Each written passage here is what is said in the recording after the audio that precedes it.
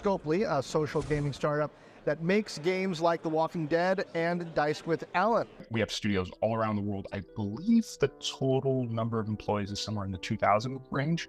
I think we're in, I want to say 12 different countries. Like I literally had phone calls last month with people in Bangalore, India, and this morning, actually, I had to get up this morning and talking to folks that were in Barcelona and Dublin, Ireland. I know that Scopely uses video games. I think video games are actually the hottest part of technology, and the chips that go into video games make it so it's lifelike.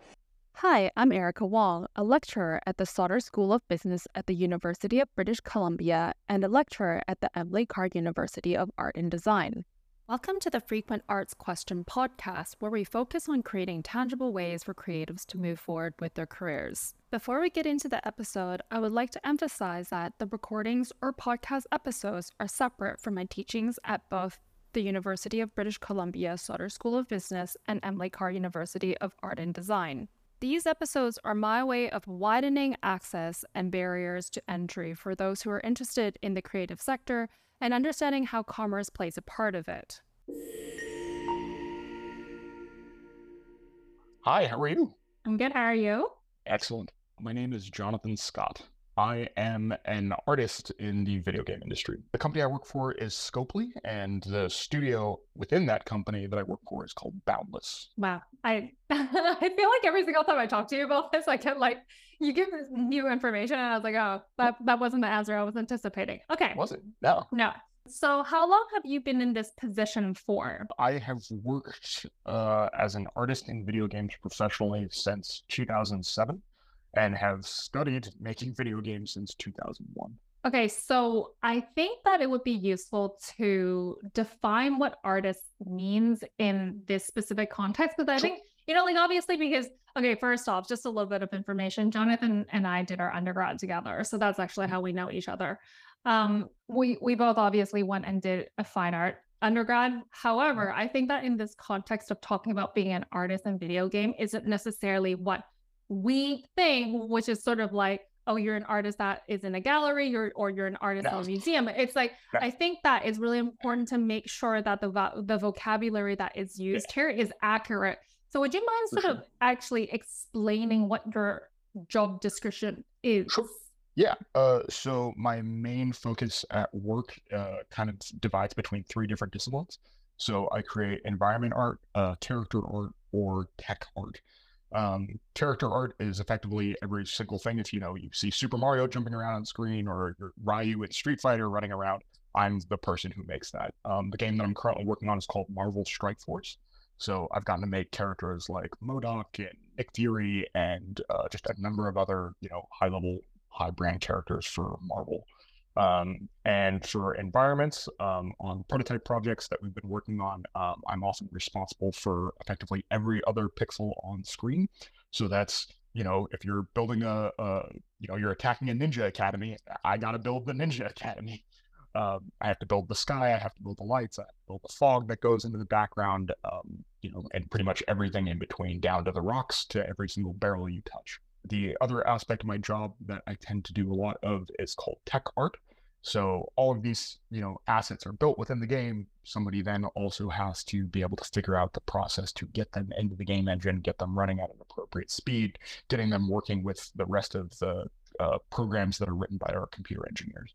One other thing I do as well is a bit of corporate strategy as well, where I'll have discussions with high-level management for which way the company should be headed, and strategies to be able to help out like working culture within the company. Is that common within your position? It can be. It tends to be more of a director level position. I have kind of shied away from going to be a full-time director because I like making video games, I like making art, but I also do enjoy, kind of more strategic mindsets for some of these things. And, eventually that strategy trickles down towards the actual developers themselves. And if you're like, wait, why are we doing it this way? This is dumb. And then you eventually have to run upstairs and go talk to the folks to be like, hey, this seems like the wrong way to go, and there's better ways to build video games. So it ends up being kind of like a back and forth dialogue at this point. So it's a lot of fun. I absolutely love doing it. I've gotten to be able to sit with, I literally flew from my trip that I was taking in Germany to London to go sit with our C staff and like have a conversation with them over lunch. And like, I'm really fortunate that I've been friends with those folks for a number of years. So it's really cool. I've gotten to learn a lot from doing that. So it sounds like that your company is a multinational company. Is it Correct. an international company where Yes. there are loads of different offices all around Yes. the world? Is that correct? Okay. Yeah, we have studios all around the world. I believe the total number of employees is somewhere in the 2,000 range, and I think we're in, I want to say 12 different countries. Like I literally had phone calls last month with people in Bangalore, India, and this morning actually I had to get up this morning and talk to folks that were in Barcelona and Dublin, Ireland. And like I said, I flew to London to talk to our COO every day. So. Could you sort of talk about that path? Did you finish your undergrad and then directly, like, how does this work? Did you take a portfolio from your undergrad and then you saw a job post and you were like, I'm going to apply for this with my existing portfolio? Yeah. And then was it like a really kind of like standard way of applying? It was. Okay. Yeah, that was exactly what you did. Like built so like my main area of study at Art Center was abstract painting and conceptual photography. And while I was there, I was really lucky that I got into the gallery 3 different times. And one was for fine art with just abstract painting. Another time was with photography, and another time was with illustration. That doesn't happen too much where one person's able to get in effectively using 3 different majors mediums. And I was doing the fine art thing, but at the same time, like a good 30 to 40% of my time, I was, we were crossing the Art Center bridge from the fine art side to the design side, and I would regularly hang out with design kids over there. Yeah, was taking video game art classes, was taking product design classes, was taking illustration classes, and was just doing my best to study that stuff. And over time was, building up a portfolio because I knew when I got out of Art Center that I wanted to try to work in games. And okay, so you already knew that. Yeah. I joined Art Center wanting to make games, and the fine art major, I fell in love with the criticism.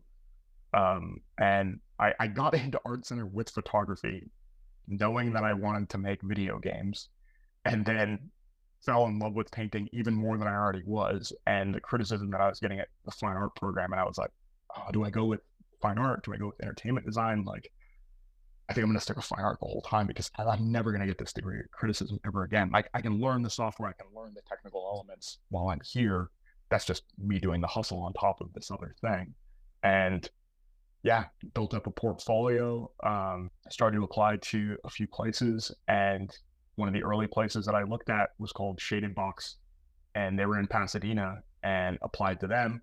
I didn't even know this at the time, but one of the owners of that studios was a teacher at Art Center. So like I showed up there and he tells me that, and I was like, wait, what? He's like, yeah, I teach there like right now. Why didn't you ever take my class? I was like, I had no idea who you were that you had this class there. And he's like, well, I'm shocked because you never took my class and you're good enough to like get a job here, and like, let's give it a shot. Right. And they hired me and were like, can you start now? And I was like, okay. Like, and just gave it a shot and called up a friend and was like, hey, like, I'm going to get this apartment over here, and moved down and did the whole thing. So that was that. Okay. So my understanding is that your position is an artist, and then you do character design, you do tech design, and then you do environment, so that sort of sounds a little bit like you do like the setting within the game, and then you paint the characters, and then I can't recall what the third one is now. Make it all run, make it look pretty. Make it all run. Perfect. Okay, great. I would imagine, so what would your day-to-day life in this position look like? What do you need to do? Are you constantly on calls, on meetings? Or are you actually, how often do you get to draw? It depends. So like, it depends on which project that I'm on. Like some projects are very, very meeting heavy, and I have a weird position where I kind of float around. Like the last couple of weeks, I was able to, tell my vice president, being like, hey, I want to look into AI and I want to try some stuff out with that. And I was able to go and get, custom Amazon Web Service things. So I basically got my own server with this huge GPU cluster in it they paid for all of that. I got to train and practice all kinds of stuff by building my own custom artificial intelligence model. I was like, holy cow, this is so much fun. They're letting me do all this stuff on somebody else's dime because this costs thousands of dollars a month to be able to run one of those things. So I was like, oh, like I'm a race car driver. They gave me like a new Ferrari to go test, which was very, very fun. Other weeks, yeah, and then a bunch of meetings, like planning out how the game's going to work, consulting with teams and individuals. There was a time that I had to fly to Mexico City because we got a new hire that we're training up for a new studio down there. And I spent a week training him. There was a time when just this week, they assigned me a new character. They're like, hey, we're really behind on this character. We need a lot of help. I jumped over and helped build that character. So like for me, I'm all over the place. Generally speaking, if you're like just a character artist and you're like earlier in your career, you tend to just be like, here's the model, here's the next model you're going to do, here's the next model. Please continue to make these things and make interesting versions of these characters. So I'm very fortunate in that they kind of have given me this huge amount of flexibility to kind of like, I can look where it is that I see that I can attribute value to the company, and I can just go do it. You also run your own team.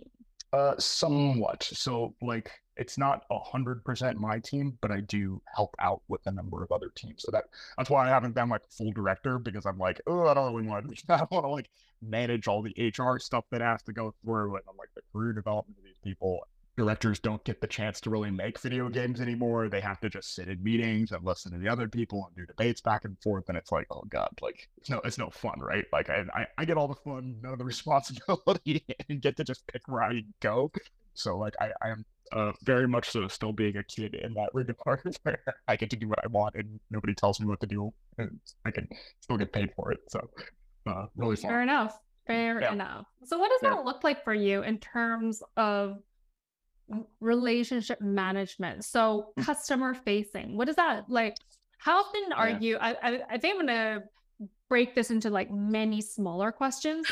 Do you do a lot of front facing, you're pitching outwards to clients? So there's for clients, there's a thing that I set up in the company where we do a game jam, right? So I pitched that we need to shut the entire company down twice a year. And during that twice a year, people need to be able to build whatever innovative products that they want, right? I basically wanted to give the entire company what my job is, right? And during that time, people can make whatever they want, right? You can make a new feature for the game.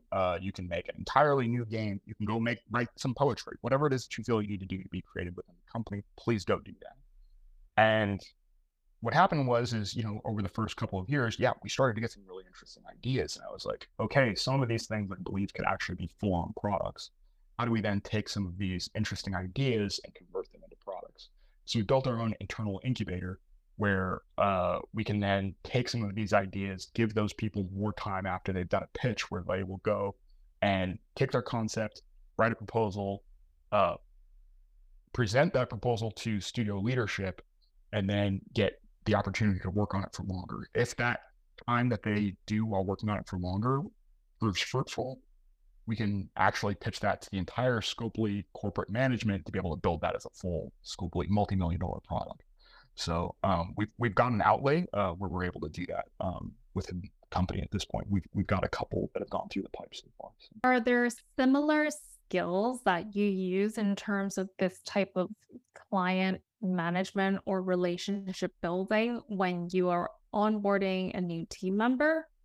When onboarding a new team member, so for that it was, I think it is actually kind of similar, because in the end you're trying to teach someone about a vision and how to execute that vision, right? Where it's like, if you're looking at a new team member coming on, you're trying to tell them the vision of what your company's culture and ideas and products have been, and where it is that you think you're falling short, and how it is that you think you can make things better, and how they can help make that thing better. I think that's almost the same story when you're pitching a product to someone, right? Where it's like, hey, here's this vision for a thing that doesn't exist yet. Here's what it is that we've been able to prove out so far. I need your help in some way to be able to make this thing a reality, whether that's funding, whether that's staff, whatever it is that you can do. I think it's almost the same story. So I've never actually thought about it that way, but I think they're actually quite similar. So it's all about just telling someone a simple story about how you wish the company would be and a little bit differently, right? And to ask for help. And is that also similar? Say if you're working with the team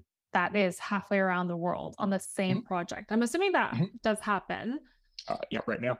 And what would that look like in terms of building relationships, making sure that you have effective communication amongst everyone in the team? Because there's too many hands in the cookie jar. Like, so how do you actually manage something like that? So luckily or unluckily, like COVID kind of taught everyone how to work remotely. So we were able to, use stuff like Zoom and Slack. Like Slack became the major tool that we're communicating through. And occasionally you have to jump on Zoom to be able to do visual things. But most recently, like I said, like we were hiring on a new junior artist in Mexico City to be able to kind of like staff up a new company down there. I was like, hey, I think it's really important that I fly down to Mexico City and make this guy feel he's at home, right? And make him feel like he's a part of the company. Shook our hands and on to lunch with us and knows our culture like intimately. I think that's super important for a junior, especially because he was the first one on, and if more people come in, he's kind of like indoctrinated into who we are, like as a people. He will be kind of that viral vector for the next people to come in, right? So he kind of is establishing that, beachhead for what we'll be doing. So yeah, for me, I think that's super important. But when I'm talking to like an existing company, like this morning, called up Ireland and had a conversation with them. They have their own cultural norms, their own ideas, their own problems. But at the same time, there's almost always common ground that you can discuss where it's like, hey, we're noticing this problem, we're having the same thing. Oh, we saw this success, we're doing this in the same way. And it's, to me, that's kind of like an information and like cultural exchange at that point, rather than trying to like, hey, we need to like indoctrinate you. Instead, it's more like, we appreciate what you guys do. We're seeing these weaknesses in what you do. Here's the weaknesses we've seen within ourselves, and vice versa. I think that's kind of more just the attitude and mindset to have when you're doing that for cross company and like intercompany at distance. That sounds very EQ. Yeah, you got to pay attention to what people are, because it turns out you don't do this shit alone. And there's a lot of people who have exceptionally low EQ in whatever way, whether they're, big time screamers or political people who try to stab people in the back, or there's just all kinds of horrific people that you can work with. You do your best to kind of have a no assholes policy, and you try to screen them as best as you can during interviews, using every trick in the book. But sometimes people get through, and then you're just married to them, and they're just stuck in your house all day as the worst roommate for the next 8 years. So what are ways I can practice my EQ, seeing as it is so important to building long-lasting relationships? This is the thing that we've spent many hours going ahead and having a conversation with. They're presenting it at an all hands, right? So there's 250 of you guys sitting at a meeting, and then somebody's like, this is like the best idea that we have. It takes the highest degree of courage to be like, unmute yourself, raise your hand. But does that happen though? Yeah, like I can actually give a specific thing, right? Okay, it was perfect. So this comes down to dealing with EQ, client management, and just like overall understanding how to go and develop long-lasting relationships. All right, not a scenario. This is an actual thing that happened, and luckily most of this is public, so like it's fine. Our company got purchased from a company called Savvy Games, and Savvy Games purchased us for $4.9 billion. Huge amount of money. Savvy Games isn't just anybody. They are funded by the Kingdom of Saudi Arabia. When that happens for, a West Coast, fairly liberal game development studio, people get their feathers quite ruffled by the concept of working for something like that. Our studio had also been purchased by 21st Century Fox, same company who owns Fox News at one point in time. They are separate businesses and completely different cultures, though, for 21st Century Fox versus Fox News, and then the corporate overlord of Richard Murdoch saying, hey, I own all of Fox in general. In this instance, though, yeah, your corporate overlord is, Mohammed bin Salman. A bunch of people were a little bit upset about that. And they asked out in a survey, like, hey, how do people feel about this? Yada, yada, yada. And most people on that survey responded anonymously. I put my name right at the end of it and specifically asked my president, like, hey, this is a really serious situation, but a lot of people are underestimating how serious it actually is and how big of an emotional impact it is. The leadership above us at like the CEO level are like, this is such a great opportunity, man. This is so much fun. Like, oh, we've never compromised our morals. This is a thing that we truly believe in. It's like, y'all got 4.9 billion reasons to compromise your morals right now, while the rest of these people, they would throw my friend off of the roof if she went there, right? Like, that's not okay. Yeah, put my true feelings out there to be like, hey, this is exceptionally dangerous, and like specifically instructed my president to be like, hey, do not address this with the normal corporate platitudes of like, oh, this is fine, and talk to me like emotionally. That was the week before I went into the studio, because we normally work remotely, and I was at the studio. My president happened to be at the studio at the same time, and he walked by my desk and was like, hey, can we talk for a minute? And went and talked with him for an hour and a half to be like, hey, like, I think we need to understand that this is a dangerous moment within the company because of X, Y, and Z. Like, this is exit money for some people who invested their stocks. This is a really contentious moment for people in terms of their moral value judgments for being able to like generate money for this company. In the end, any of these kinds of moments, it's just about thinking through why you feel the way that you feel and doing your best to articulate it as clear as possible to another person in the most truthful, genuine, honest way that you possibly can. And if you can kind of like state your values and not be this like screamy kind of crazy person, and you can hopefully have them understand you, right? That's kind of the goal, that what you're trying to do is just gain understanding between yourself. Like, hey, am I confused on this? Or, hey, I think you might be confused on this. Can we like talk this out for a moment? That's what you're looking to do, whether it's with your colleague who's a junior, whether it's you know, the absolute president, CEO of the company. It's all just people in the end, and we all screw up. We all make mistakes. We all make unfortunate assumptions, and we all have certain biases in our head for how it is that we think the universe and the world around us works, and you might get that wrong. You might be wrong in a certain instance, but it's about just saying like, this is what it is that I'm thinking, seeing, and feeling. Can we have like a conversation to see if we can get on the same page and understand things? And that's got to be what your goal is, not being right. Just like any other relationship that exists in the world, you should treat your family like that. You should treat your spouse and girlfriends, husbands, wives, whatever, like that. That's the kind of thing that you need to do, is just go like, I'm not sure what it is that's going on right now, but here's what it is that I'm thinking and feeling. What do you think and feel about this? And you need to kind of get that like investigative mindset, regardless of how complex the situation is, right? How did that turn out? I don't know. We're gonna see what happens. But we had a really good conversation. Gary and I got on the same page in a really good way. He's one of the smartest, most competent people ever. I've worked with him now for 13 years, which is exceptionally rare in video games to have stayed together at the same studios for that long. We've gone from a tiny little startup with him to a multi-billion-dollar company, thanks to Gary, because like the dude knows what he's doing. He is one of the people that if he ends up leaving, I would probably be looking for a job very, very quickly, because he is so good at that kind of EQ kind of concept, and he has the right intentions behind pretty much everything that he's trying to do. Overall, made me a bigger fan of Gary from that conversation. So he's a good dude. So it sounds like you have a really good relationship in terms of with you and your like ultimate boss. Mm-hmm.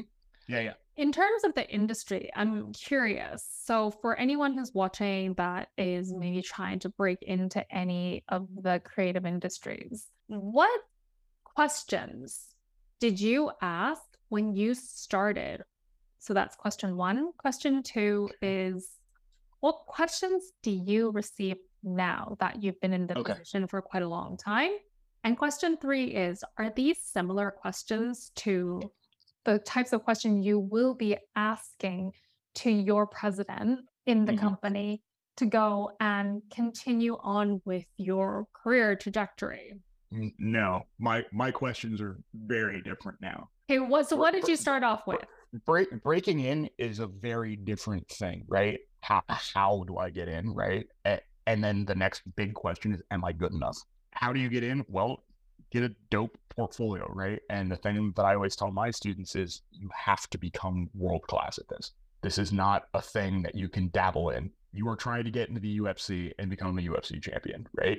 To do that, you can't just go to like your local boxing gym and kind of hit the like small bag every now and again and be like, yeah, guys, we did like 20 minutes and then go home.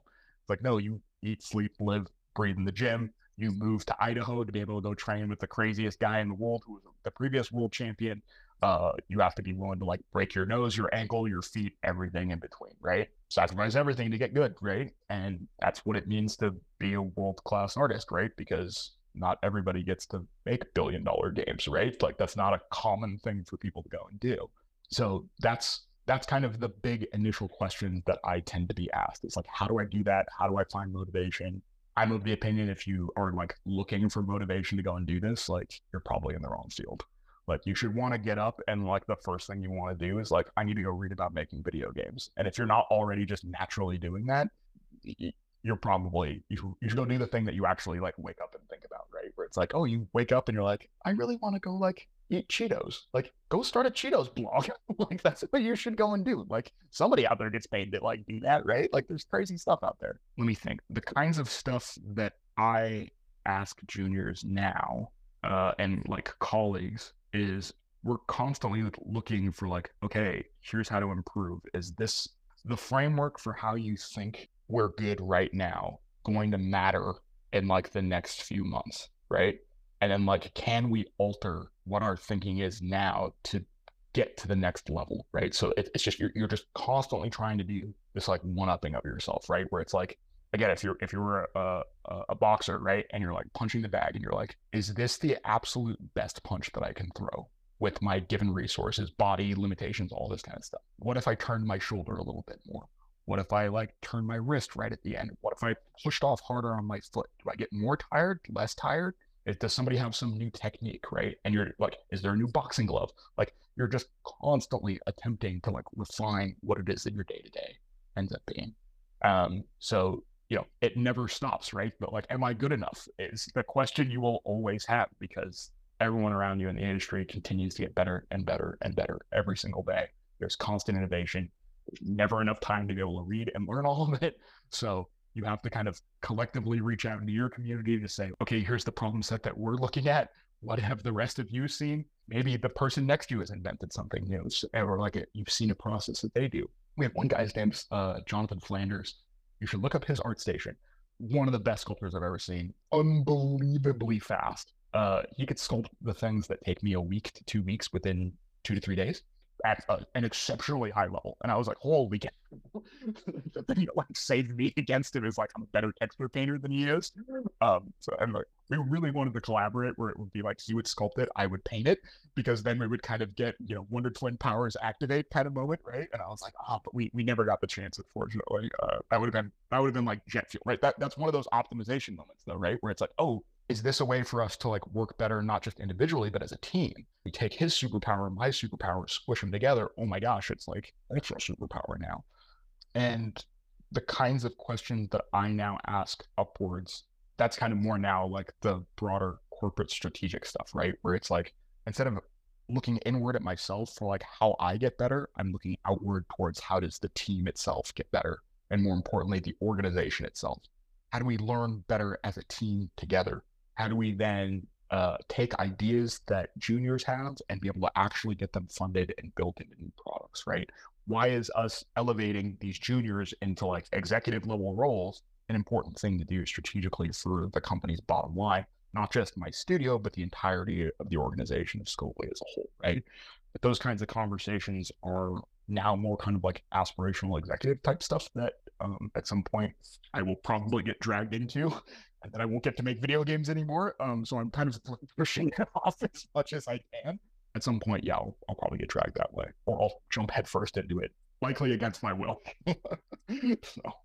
Do you have a lot of freelancers, or do you outsource a lot? And if that's the case, then I'm just going to ask a little bit about money.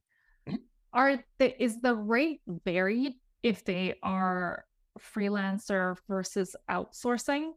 Same thing, I guess. So like an outsourcer or a freelancer effectively to us is the same thing, because we go, oh, a freelancer, that's an individual who is their own company, and outsourcer, oh, here's a company that we are contracting with a series of people within it, right?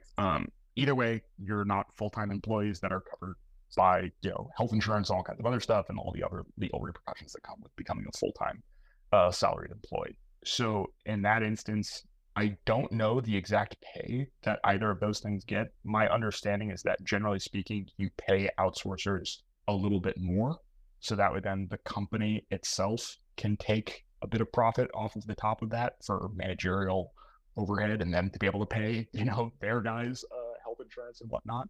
Generally speaking, if you're a freelancer, you should get a higher hourly rate than your fellow salaried employees, but you have to pay your own healthcare, you got to pay your own full Social Security tax, et cetera, et cetera, et cetera. You got to do that 4 times a year. You got to clock hourly rates. If you're smart, you will have incorporated to be able to protect yourself with a corporate veil from that, because you are a company one way or the other. yeah, there's all kinds of like little nuanced things with that. But at the same time, if I'm a salaried employee, I can get things like stock options, and that can rocket me way ahead of somebody who's a freelancer. But if you're a freelancer, you should be thinking that too, and be like, hey, like I'm helping to build this multi-billion-dollar thing. Whereas my stock options, I need to now charge more.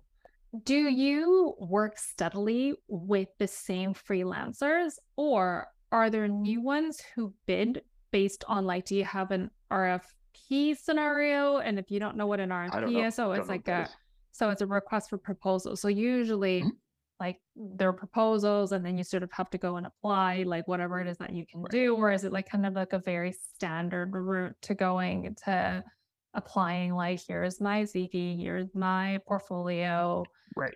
know someone, I might know someone, like how does that look in terms of a freelancer? For a freelancer coming in, what happens is that we put out, hey, we're looking for a contract artist, and effectively they go through most of the same process that a salaried artist would do, except that their contract is just short, right? We go, hey, this thing is going to be a contract for 3 months. This is going to be a contract for 6 months. If we need them again, we usually will extend their contract, and then I think the max we do is like 8 months or so, and then we're like, screw it, we need to pull this person on salaried full time. For the outsourcers, what happens there is we do tend to do long-term commitments with our outsourcers, where we say, hey, we were going to have to hire on a bunch of people. That's a very hefty overhead. It's very sad to lay people off. So to mitigate the risk of us having to do layoffs, we're going to hire some outsourcers, and that can take pressure off of the internal team. Having to, make 15 characters with just 3 people. That can be a little rough at times. So instead we go, hey, let's have the outsourcers do 5. Let's have a contractor do 1. Pull me off of whatever project, and I'm salaried internally. So, there's ways to kind of like pull the levers to be able to reduce pressure. But that all ends up being a balancing act based on, whatever budgets that you'd be able to pull. What's a good way to go and market yourself as an artist? So what have you seen that an artist has done a really good job at marketing them to you, either visually or through words or otherwise?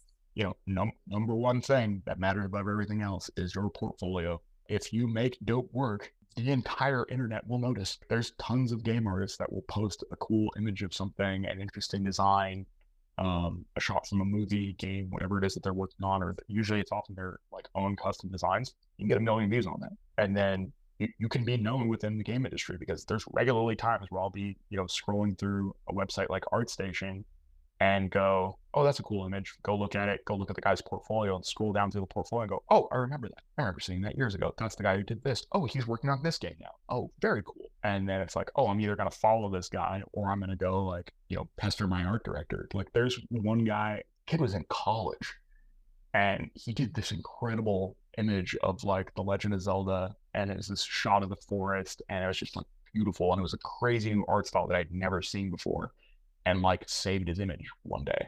And then at work, we were talking about it, and I was like, that's the art style that I want to do, right? And it's like, oh, like, had we had the funds and the budget, while we're working on that game, I could have easily asked, let's hire that guy. Good work gets remembered. Good work is just good. It's so obvious at a certain time when a person has incredible abilities. The other way that works good for marketing is things like starting a YouTube channel and being able to post a bunch of tutorials. You can get very known from doing that. You can do that as your full-time job as an artist now, right? There's people like, I think it's Stanley Prokopenko. I think his name is Proko on YouTube. There's another guy called Ross Draws who went to Art Center with us, and he's a concept artist, and he just, does cool drawing tutorials and like drawing demos of how much of a badass illustrator he is. And he's got billions of YouTube views. Turns out that guy's not going to have any issue getting a job. He doesn't need a job. He can do whatever the hell he wants, right? There's plenty of other people like Fidian McManus. He's a great concept artist who was just like, he was working with virtual reality in a way that nobody else was doing for concept art. He's making amazing stuff. Very quickly got snatched up by Marvel, ILM, all kinds of other people. That just happens super quick because you're good. And the dude was like 24, 25 when he was becoming an art director, which is just unheard of, but he's so good. That's fine. Nobody cares. Hey, I don't care if you're in, Uganda, and you're just sitting out there as like a 12-year-old kid messing around in VR paint somehow. if you're the best guy, you're the best guy, right? We'll find you, and like you post your stuff on the internet, but we'll find you.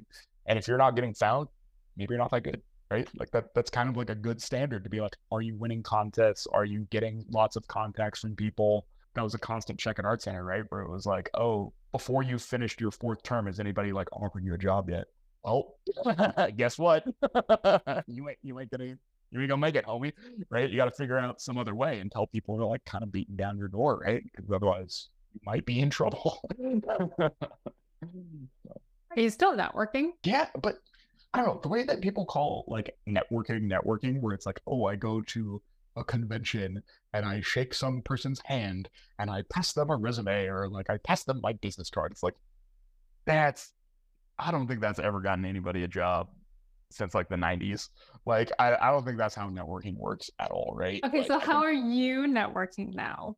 Yeah, the way I think networking works, like a person's in your network when they're like calling you up to come to their kid's bar mitzvah. That's when you're in their network, right? When you call them up for like a barbecue, they say yes and show up. That's what you want to do. And that's the degree of closeness that you want to have, right? Like, you can call me up at any time, day or night, for any favor in the world. You need me to bury a body, I won't even ask who it is, what's happening. I'll just show up with a shovel and it's fine. Like, I'll just do that. Nothing happened. Just go home, go to sleep. I'll take care of this mess, sweetie. Like, network, that is where it actually matters. That's where it's actually meaningful, right? Where like I can reach out, this person will help me. Luckily, I've been doing this for a long time and know like hundreds of people who would help me out in kind of the same way. That's really where it is that like a network actually matters, right? So for me, it's always about just, hey, this person was really interesting. They were really friendly. I like spending time with them and they happen to be in my industry. So just go spend time with them. Make friends with those people because they were your friends. That's networking. Not, I went to this convention and shook their hands. Like, yeah, you can go and do that, but like, how many times have I done that? Completely forgotten who they were, lost their business card, don't care, like whatever. Like the person just like poof the second you meet them, right?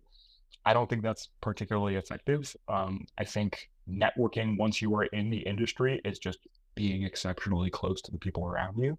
Networking before you get into the industry, network with all of your students, all of your colleagues, your classmates, because shocker, they're all going to get jobs one of these days. They're going to be in the industry and you're going to need help from them. So be cool with them, be chill with them.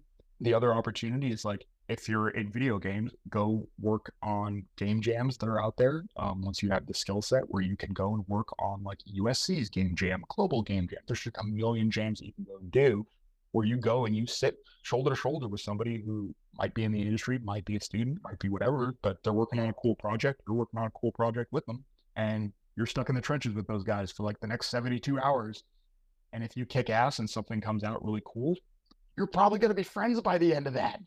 Probably like for real friends, right? And like hang out in Discord together, right? Go to a Discord group for software that you really like and just make a lot of noise. Make the coolest shit that anybody's ever seen in that Discord group for that software that you're working in. People will notice you. People will remember you. Chat with people. Go play Xbox Live with them. Make friends. Like, that's really what it is. Make genuine, long-lasting friends. And if you're a fan of the community and the industry that you want to get into, just go interact with it, right? There's this thing where people are like, I'm on the outside. It's like, well, you keep standing in the corner. Just jump in. Just start doing it. There's something out there that you can do today, right? Like, there's nothing stopping you from joining the Global Game Jam and making a game. Just go do it. Nothing stopping you from going to GDC and volunteering to go work with the people there, right? You can go do that. Like, your portfolio may not be good enough to get you an internship or get you a junior position, but you can find something with which to start poking at the industry. Take classes from people that you think are incredible. You can pay people to like get that initial relationship and learn from them, right? Where my big anatomy hero, I literally keep his sculptures on my desk. This is from anatomytools.com from Andrew Quarles. I keep that on my desk at all times. I keep 2 of them actually. That is on my desk at all times while I'm working. The dude makes, the best crochets in the world. He's probably the foremost anatomy instructor on the planet. He teaches surgeons anatomy, for God's sakes. I was like, this dude's the best. And he was putting on a class that he puts on maybe once or twice a year ever. It was $2,000 to go to the class. It's going to be like another $2,000 to be able to go and stay in Vegas for the week and a half that you needed to do it. And the classes were, I think, 12 hours a day, and they started at 8 in the morning. Well, guess I'm going to go do that. drove out to Las Vegas, took the week off of work, and like got to go sit in a room with this dude with like, 10 other psychos who were also down to go and do this. And I had made my own ecrochet before I went out there to be like, hey, am I good enough to even take your class? Am I level 1 or level 2? And he goes, you're level 2. You are not level 3. And I was like, okay, good enough. And like got to go sit and study with him and talk with him and like learned a ton from him. Got to sit with other industry professionals. There were people from Riot there. There were other people from LucasArts. There was just like other people were around. If I wanted to, could make very close friends with those people. Could have stayed in contact with Andrew if I wanted. Had his email, had his phone number. It's all possible. Just go do it. Yeah, insert yourself. I think it's like when Or you're something. not 100% sure where your level is, and you find these places of entry, I would find a way to get in there, because once you're doing something that is within the industry, you're actually going to see the same names and the same faces over and over again. And at some given point, either you can make the conversation or you make the initiation to go and start that conversation. Or like in my case, like I would have curators that would just come up to me in Hong Kong and be like, I keep seeing you at the same places. And it's just like, yeah, it's because we are all in the same industry. It's the same faces over and over again. We all know when the openings are, and we all show up at the same time. And even if you don't speak, you'll know that you're part of the same network. And at some given point, maybe someone's going to introduce you, or you introduce yourself, or something. Like it does actually happen. And I would say that that is true. I think that networking now is closer to doing things like that, or maybe it's industry specific. I think that maybe perhaps in the creative industry, this is much more like this, rather than going to a convention. Not that you can't go to a convention, like don't get me wrong, you can go to art fairs, you can shake hands with a lot of people you see collect, but like the truth of the fact is that you're probably not going to follow up with a lot of those people, because it's just like, it wasn't necessarily somebody that you emotionally connected with, that you think that it's worthwhile to have a conversation with, or not. I actually have this. Like the other common thing, right, is there's a thing called like Game Dev Drink Up, right, where a bunch of game developers go meet up in Santa Monica and get some beers. That's all we're doing. We're just going over there because it's like, hey, like my homies work at this other studio. I want to go get a drink with them. Like we're all just taking this time to go over there and screw around, basically, right? Well, a bunch of like interns or like people who are trying to become interns or people who are trying to break into the industry show up there. One of the first things they do is come up to you and go like, hey man, like my name is blah, blah, blah. When you do this, it's like, one, like I'm not the person who decides who gets hired and fired. I will be the person who interviews you. I can like thumbs up, thumbs down there. I don't make roles for a new junior artist. Also, we post that on our website when we need that. Secondly, we're just chillaxing here. And like first thing you do when you meet me is try to ask me for a job. I don't know you. And like secondly, if I go and like take you and like bring you in as, hey, this is Freddie. He said he wants a job as a junior. Let's say we hire you and you suck. Then my reputation for recommending anyone into the company ever again goes to crap. And like, I'm not putting my neck on the line for some random person that I don't know versus like a colleague that I worked with for 10 years who just happened to leave for a couple and I want back.